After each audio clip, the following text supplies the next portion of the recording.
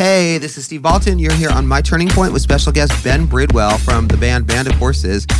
We have a really fun conversation today that touches as much on Georgia football, Atlanta Braves baseball, as it does on the band's superb new album.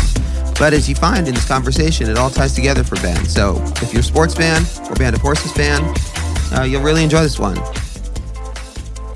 sure you've been friends with the Killers for many years or known them for years. And, I was talking about it with them when I was doing a Zoom with Brandon and Ronnie. And, we talked about the fact that the last interview we had done was in person. And now, of course, it was Zoom. And Ronnie's like, yeah, dude, we're not going back. He's like, I'm not wearing pants. I'm sure you're not wearing pants. Like, Yeah, but in all seriousness, it's like, about this. What's that? I just got out of the shower about this. Like, I go get dressed up for a Zoom. Well, he was wearing pants, and actually you're good because I just got out of the shower as well. But yeah, it's interesting, dude. I mean, it's, well, let's put your perspective on it. How do you feel about it? Like, are you a fan of this modern world, or do you miss the old school walking into a room and shaking hands with someone? I don't miss that either, but I also, I miss the idea of a phoner. Like, if you and I were to be talking before, I kind of like the phoner idea. This whole, like, shit, man. I've been crying this morning. Like, I don't want to, like, get on camera at all, ever. Actually, ever. No matter what promo shit we're doing. Not this promo shit, but you know what I mean? Like, yeah. My honest answer is, like, no. I don't care for the video calls. Well, it's funny because I interview a lot of older artists as well who just do audio only. And of course, you can always do that as well because, I feel like now, look, dude, like I'm interviewing Bob Weir tomorrow. No one's making Bob Weir get on a fucking camera. I just interviewed John Mellencamp. Trust me, John Mellencamp is not getting on camera. So, there is precedent to be like, nah, fuck that, dude. I got to tell you, dude, I actually I won't even look at the camera. I use it like a telephone still. You'll see. Like, I still use it like a telephone. Like, I want to pull it closer to when I hear you and push it away when I'm talking. I'm not really looking at the picture. Well, since we're running a couple minutes late because of my fuck up, and I just looked, it was totally on me. The grandstand people has always nailed it, and I fucked up the time. Let's jump in because, we're going to be a little short on time. But, dude, congratulations on the record. I mean... Thank you. It's a wonderful record, and it's an interesting album title for these very interesting times. So was this trying to? It's fun. I go back to years ago, interviewing Nick Cave, who's one of my favorite writers of all time, and Nick Cave said something very interesting. He talked about the fact that as an artist, you're always writing what it is you're searching for. So, oh my God. Do you feel like things are great, or was this trying to create a self-fulfilling prophecy? My friend, it would be very hard to ever follow up a Nick Cave quote. I can tell you, I only wrote about what I was going through, and I felt liberated by the task of telling it the way I saw it, and not being hampered by industry norms or expectations of anyone else but myself. I'll smoke a cigarette to that.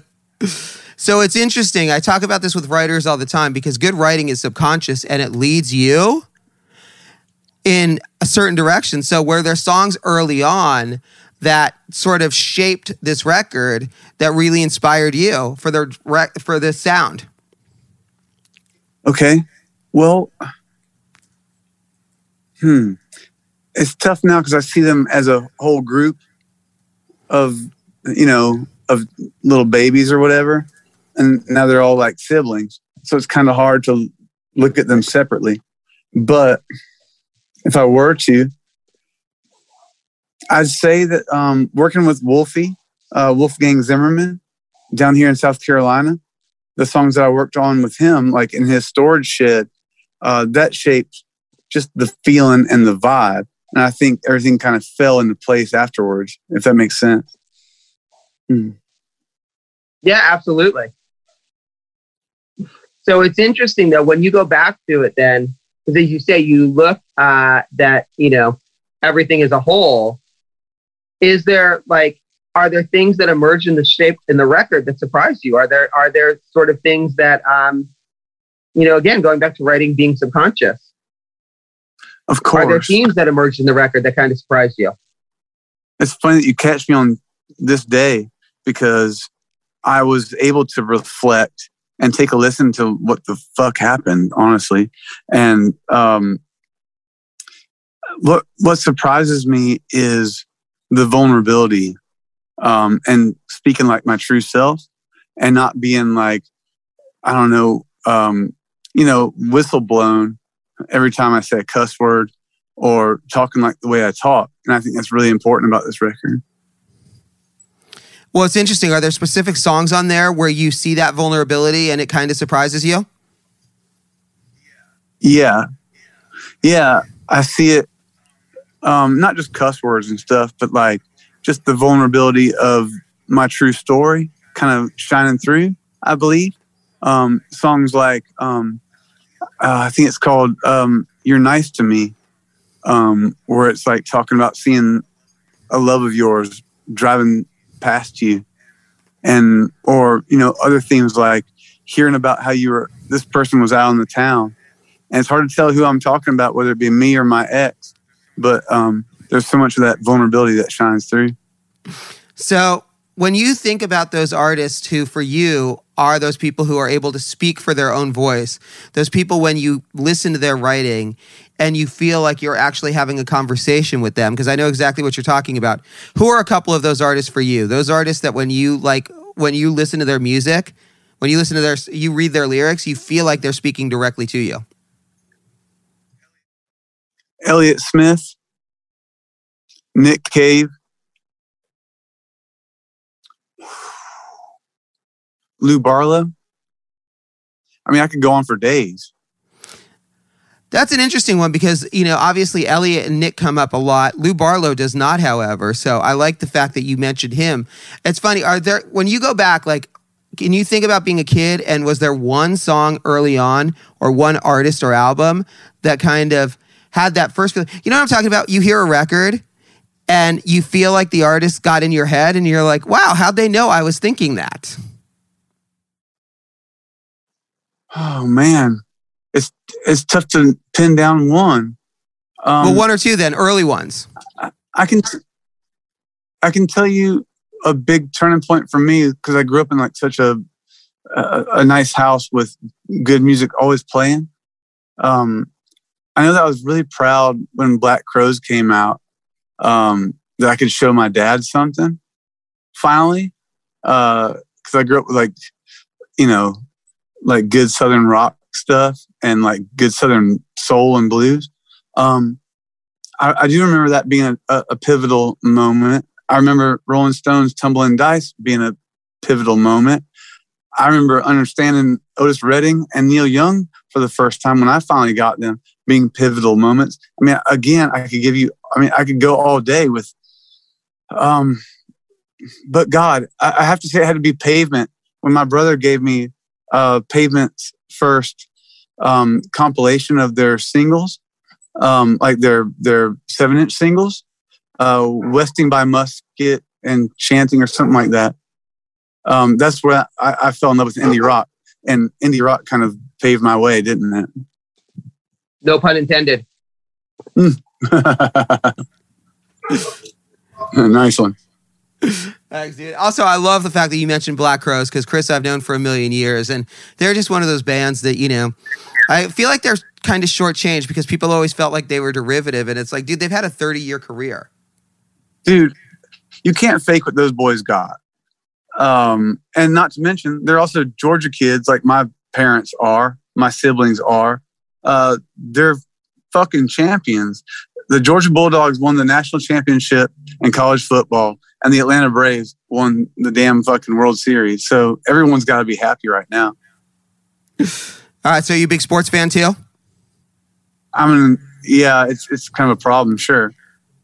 All right, well, wait, you say it's a problem. Well, okay, but yeah, now I'm thinking about it. The Falcons were kind of shit this year. The Falcons are shit every year. No, dude, they were in the Super Bowl a few years ago. It hasn't been that long. How'd that go? Well, look at it this way. let's talk about this relative, dude.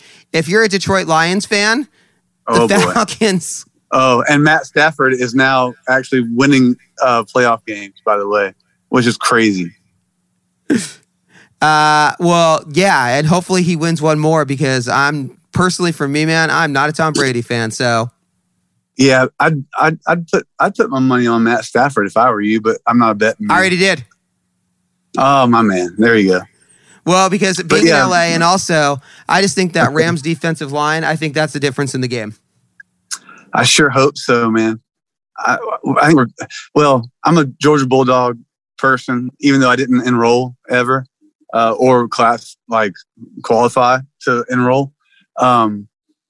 Matt Stafford is a dog, and I'm going for the Rams for sure. Oh, wait. Now, this is interesting because I've actually talked about this with Big Boy, who's also an Atlanta dude. Oh, yeah. Some of the great sporting events he's got to. If Band of Horses were going to get to play the national anthem at any sporting event, what would be the dream one? Jeez Louise. I would shit myself. Dude, honestly, it's not my thing. If I'm being my real self here right now and not obliviating and being like a fucking dickhead, I would tell you, even like going to, I went and saw the Braves 2 years ago and like got good seats and all this shit. They asked me to like lead the chop, which is like this fucking racist, like dipshit. Tomahawk chop, yep. Yeah, I'm like, no, I'm not going to do that. Give me the cheap seats. Let me buy the seats. I do not want free seats or better seats so I can lead the chop. I ain't going to do that. And this story gets crazier. I'll tell you one day if you want to like turn it into a podcast because it's hilarious. All right. Can you give me the condensed version? Because now I'm just curious. I had gone to Lenox Square Mall and I had gotten a new hat I saw in the rack. But it had like Migos, The Culture, #1, that record on the cap. I'm like, oh my God, that's the sickest fucking damn hat in the world. I'm wearing that at the damn Braves game. And this dude comes up. I'm watching batting practice while our crew and other band members are like, enjoying the free drinks, enjoying the free food. Because we had like special treatment shit, which I didn't want to do. I wanted to like buy the band and crew seats, like probably cheap ones, just to say like, thanks so much for all these rehearsal days we were doing in Atlanta. Sorry. I'm trying to abbreviate. So then I'm the only one out there watching batting practice, watching BP. And this dude taps me on the shoulder and is like, where'd you get that hat? So I'm guessing I was on the Jumbotron. And he saw my damn fucking hat with the Culture One logo on it. I'm like, I got it at Lenox Square Mall. It's not a problem. He's like, well, I'm Migos' manager. He's like, where'd you get that hat? I'm like, go talk to damn fucking Lids at Lenox Square Mall. It's not about me. I got this dude off my damn back. Later, during the 7th inning stretch, who's leading the goddamn chop but Quavo from Migos himself? I'm like, oh my shit, that was actually the damn Migos manager. All right, that's amazing. So wait, so what happened with the hat? Do you still have it or did you have to give it back? Fuck yeah, I still got it. Yeah. And ain't nobody taking that from me. I'll tell you that. And I didn't have to do that fucking damn beating on a damn drum bullshit or like waving a huge tomahawk. Fuck no. Yeah, that's interesting too. It's funny because obviously, the Redskins changed their name to whatever the fuck it's going to be. But you still have the Braves and the Indians. It's interesting how, and we're going off on some big tangents here, but yeah. No, we have the Cleveland Guardians. They're not the Indians anymore? No, they're going to be called the Guardians. And can I, if I may pose this to you, I think that the Braves should change their name to the Atlanta Hammers for Hammerin' Hank Aaron. Because then you still got the dang, you still got the waving, promo items, but they should be called the Atlanta Hammers. I love that, actually. Yes. Yeah, I like it a lot too. I think it's fitting for, one of the greatest players that's ever played the game, pre-steroid era and all that. The Atlanta Hammers also has a nice ring to it. It does, and not just one of the greatest players to ever play the game, though, but like one of the great sportsmen. What a wonderful dude. And it sucks that he recently died before we finally got another championship, and it kind of stings in that way. But I swear we've all lived and died by these teams, be it the Bulldogs or the Braves or the Hawks or the Falcons. We've all lived and died by it. But the Braves are something special to not just us or from, people from Atlanta or whatever, or their lineage being from Atlanta, but from the South, because Ted Turner's, TBS showing the games like, in Chicago, they did, WGN did with the Cubs. Oh, dude, I grew up in the LA, but my favorite player in the 80s and how I became a Braves fan was Dale Murphy. Dale Murphy. Absolutely. And don't forget Bob Horner. My dad taught me about Bob Horner. Well, he's fat, but he's slow. No, I love this. And it's funny because, this came up when I was talking with someone yesterday. Oh, I just interviewed John Mellencamp, right? And we were talking about how the single biggest influence on him was not a musician, but it was actually John Huston, the film director. And I was talking with a friend about, dude, most musicians get so sick and tired of talking about, all right, who are your favorite songwriters? Yeah. It's like, and all this stuff influences you so much in different ways. I'm curious now, because Perry Farrell, who's a friend, he and I talked about this once, how growing up in New York, he was influenced by like Joe Namath and like Walt Frazier and Earl Monroe. But when we actually got into it, we figured out that in fact, a lot of his style with Jane's Addiction came from Walt Frazier and Earl Monroe, and a lot of his swagger came from Joe Namath. So are there athletes that you can look at who've directly influenced you as a musician? Wow. What a question. I've never been asked this before. Good God. Well, because you think about how these guys are heroes when you're growing up. Yeah. I mean, shit. We've just talked about Matt Stafford. I mean, I've placed my hopes and dreams on the shoulders of folks like Hines Ward, of folks like DJ Shockley, of folks like Andrew Jones. I mean, my whole life, I played baseball and football as long as I could, so I got like kind of kicked out of school and stuff. Again, how much time you got? Shit. I got as much time as you got. It's all like Georgia Bulldogs and Atlanta Braves folks for me. Honestly, it wasn't about Andre Rison and Deion Sanders, exactly. It was more like the homegrown folks. David Green, man, fucking, oh my God. I mean, I could list you a host of fellas that impacted my day, impacted my week, impacted my meetings with my daddy. Like when we go and hang out, the things that we talk about, we do talk about the recruits that are coming up for UGA. We talk about what's coming up next for the Braves. Are we going to, hopefully the Hammers, are we going to re-sign Freddie Freeman? I mean, this shit impacts not just our day, but our week, maybe our month.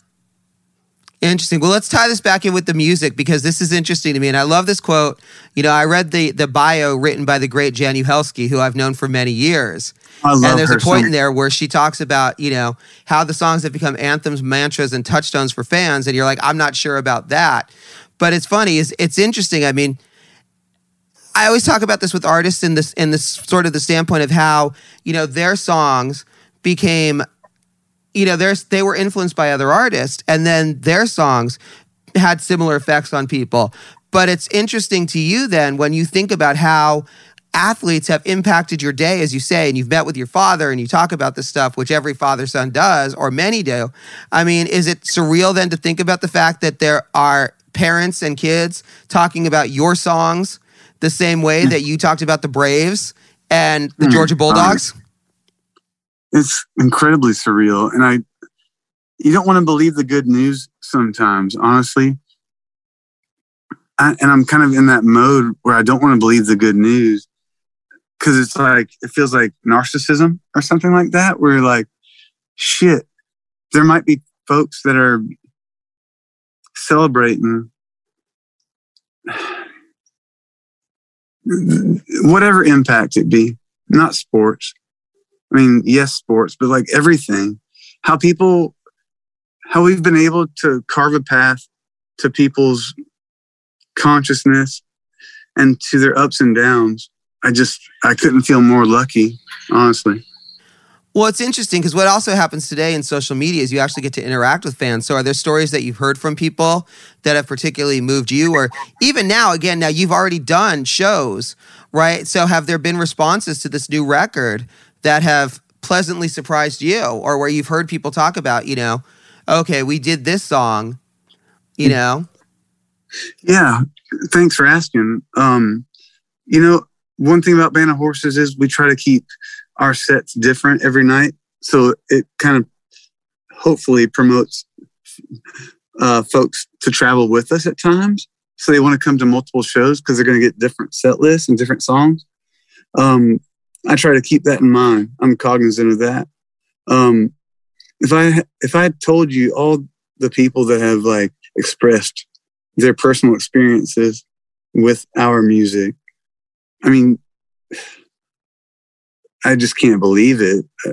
If I think about it too much, it'll make me like freak out, honestly.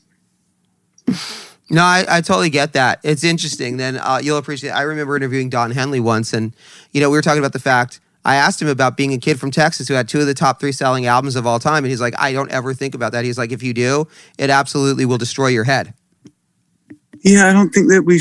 I mean, it's so sick though. I mean, it's amazing that we get to do this, and I can't believe that. I really gotta tell you, I think we have a really good album that reflects maybe the best of our abilities. I'm crying.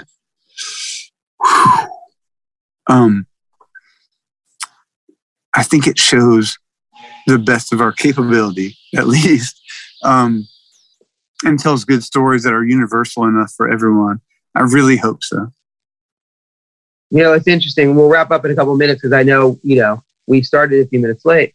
I think one song, you talked about the vulnerability. I love the fact that you just say in Tragedy of the Commons, which is one of the songs that really jumped out at me as a writer, the fact that you just say, babe, I'm dog tired. Can I cancel it all? When you talk about the universality, I think that is something that, dude, you could find 95% of people who have felt that way in the last 2 years. Oh my God, right? And I tell you what, thank you so much for hearing that correctly. My friend that's with me actually heard it incorrectly and thought it said something different. I'm like, what the hell are you talking about? No, I'm dog tired. And I thought that was kind of sick for dogs too, for go dogs. I remember thinking that maybe that was good damn luck, but yes, I do think there are some elements of this record that sync up with where we are, at least in America, but possibly worldwide. Feeling maxed out, just feeling fucking damn tired. And it's like, can I just not do this one thing? And I think that's what I was getting at. So it's interesting. All right. Well, you say you like to change up the set list. We'll make these last 2 questions. But for you, when you did the shows in December, I don't know how much of the new album you did live. Are there songs you haven't done yet from the album that you're really excited to see how they translate to the stage? Yeah. I think we've probably done 3 or 4 only. So pretty soon, I hope, fingers crossed, we'll get to be doing some stuff next month, including some TV and promo kind of stuff like that. As long as people can just keep their damn fucking cool and be nice to one another and not try to infect one another. That's not very eloquent. Yes, the answer is yes. Dude, this is an interesting one too. I mean, it's funny. Again, I lied. We'll make these last 2 questions, but I really like as well the lyrics to Warning Sign. I mentioned things are Tragedy of Common Grounds. Are there songs for you because look, I talk about this all the time with writers. You go back, I mentioned the surprise element, but are there particular lyrics on here that surprised you? Because again, dude, like you talk about therapy, you talk about like you say, it's a very vulnerable record. Yeah. Yeah. There are, it's funny, I haven't listened to it in a while, but today I felt like I was taking a victory lap almost. I'm like, cause it's like new song day. Our song Lights just came out today. The third one we've, given to the public or whatever. God, it sounds fucking egotistical. But I'm just so glad when a song finally like gets off my damn back. But yeah, there's lyrics. I took a victory lap and listened to the album today, and there's certain things that really, again, the vulnerability like pops out. Like I like saying out loud, like I've had a hell of a hard time. That gets me pretty good today, where I was just like, shit, man, don't mask it with metaphor. Just say what has happened. And I've had a hell of a hard time. All right, well, let's wrap up on this note. I mean, when you go back and listen to the record as a whole, you mentioned you feel like it's a really great record that shows the band at the best of their ability. I hope so. What do you take from the record when you listen to it as a whole work? Because like you say too, I mean, most artists, of course, don't go back and ever listen to their own music. So It's unusual when you have to go back and hear it, It certainly is. And it's a bit unnerving. And, you can't help but be critical. But there's certain times where I feel like you can give into it and listen. When I give it to like my brother and my dad or my sister or like a good friend, I try to listen to it through their ears, and I'm probably making it thinking through their ears. We all inform each other with our tastes and the things that we love. And I can't help but do that when I listened back today, to think of it through another person's ears. And I think the thing that endures is the fact that we took charge, ourselves, myself, whatever, to steer our own ship and make sure that no one else was co-opting it, and make a piece of art that is truly us, that really displays who the fuck we are. And I stand by it. Cool. That does feel like a good wrap-up note. Anything you want to add I didn't ask you about? No, God damn, you got me good. No. Well, dude, I apologize again for being late, but this was a blast. Thank you. No, I want to say thank you. If I have to add anything, thanks for caring. Thanks for taking the time to want to talk to me. No, dude, it's a great record. And, also I can sit and geek out on sports all day long. Well, if you need me for another article, you know where to find me. All right, sounds good, dude. Congratulations again on the record. Thanks so much, man. Thank you so much. Have a great day. All right, bye. Hey, this is Steve Baltin. You've been listening to My Turning Point with special guest Ben Bridwell from Band of Horses. Thanks.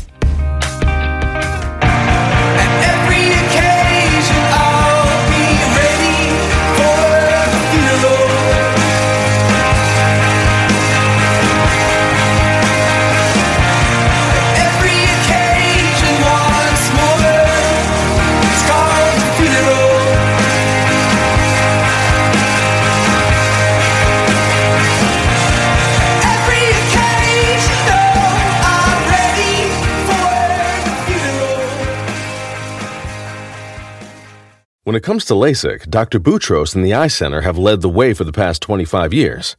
Today, this tradition continues by being one of the few practices in the country to offer you iDesign 2.0, using the same technology as the NASA James Webb Telescope. And in the hands of an elite surgeon like Dr. Boutros, more patients are seeing 20/20 or better after LASIK. Right now, enjoy 20% off eye LASIK with iDesign. Go to theeyecenter.com or call 888-844-2020. Some restrictions apply. If you look around, there are so many ways to make a difference. At Capella University, our FlexPath format gives you a different way to earn your degree. Take courses at your speed. Move on whenever you're ready. Education should fit your life. Learn more at capella.edu. It's NFL draft season, and that means it's time to start thinking about fantasy football. FantasyPoints.com features industry-leading experts and prognosticators using proprietary hand-charted data to help you score more fantasy points. FantasyPoints.com is the place to go for whatever kind of fantasy football you play. Whether you play fantasy football, daily fantasy sports, or do a little bit of everything, Fantasy Points has the meticulously researched content to guide you to victory. And why wait for the fall? Fantasy Points also covers the new spring football league, the UFL. Join the guru, John Hansen, Scott Barrett, Joe Dolan, and other massive names in the fantasy football universe with an exclusive offer. Use code Pantheon for 15% off any Fantasy Points package, including the all-in package, with access to every article, tool, and data nugget that Fantasy Points has to offer. That's FantasyPoints.com and code Pantheon for 15% off at Fantasy Points. FantasyPoints.com, code Pantheon. Score more fantasy points.